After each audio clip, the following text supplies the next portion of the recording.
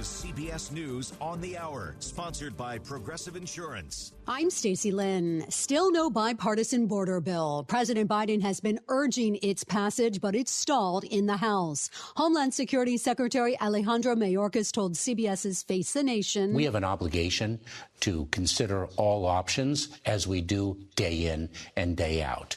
But those options are not going to deliver what legislation would." Senator Marco Rubio told Fox what he thinks needs to be done. Well, the realistic path forward, if we want to end this crisis, begins by Joe Biden reversing the executive orders that he made. Every single one of them was designed to reverse a Trump policy. Speaking of Donald Trump, he's a step closer to winning his party's presidential nomination with victories in the Missouri primary and Michigan and Idaho Republican caucuses yesterday. There's a primary in D.C. today. Then in 2 days, it's Super Tuesday when 16 states will hold primaries.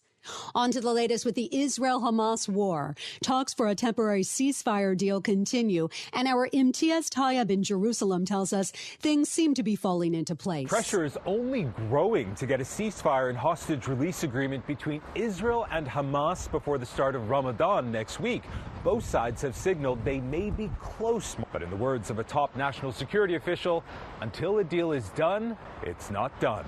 Israeli War Cabinet Minister Benny Gantz will be in D.C. tomorrow. He's expected to meet with Vice President Kamala Harris, Secretary of State Blinken, and National Security Advisor Jake Sullivan, despite Prime Minister Netanyahu's objections.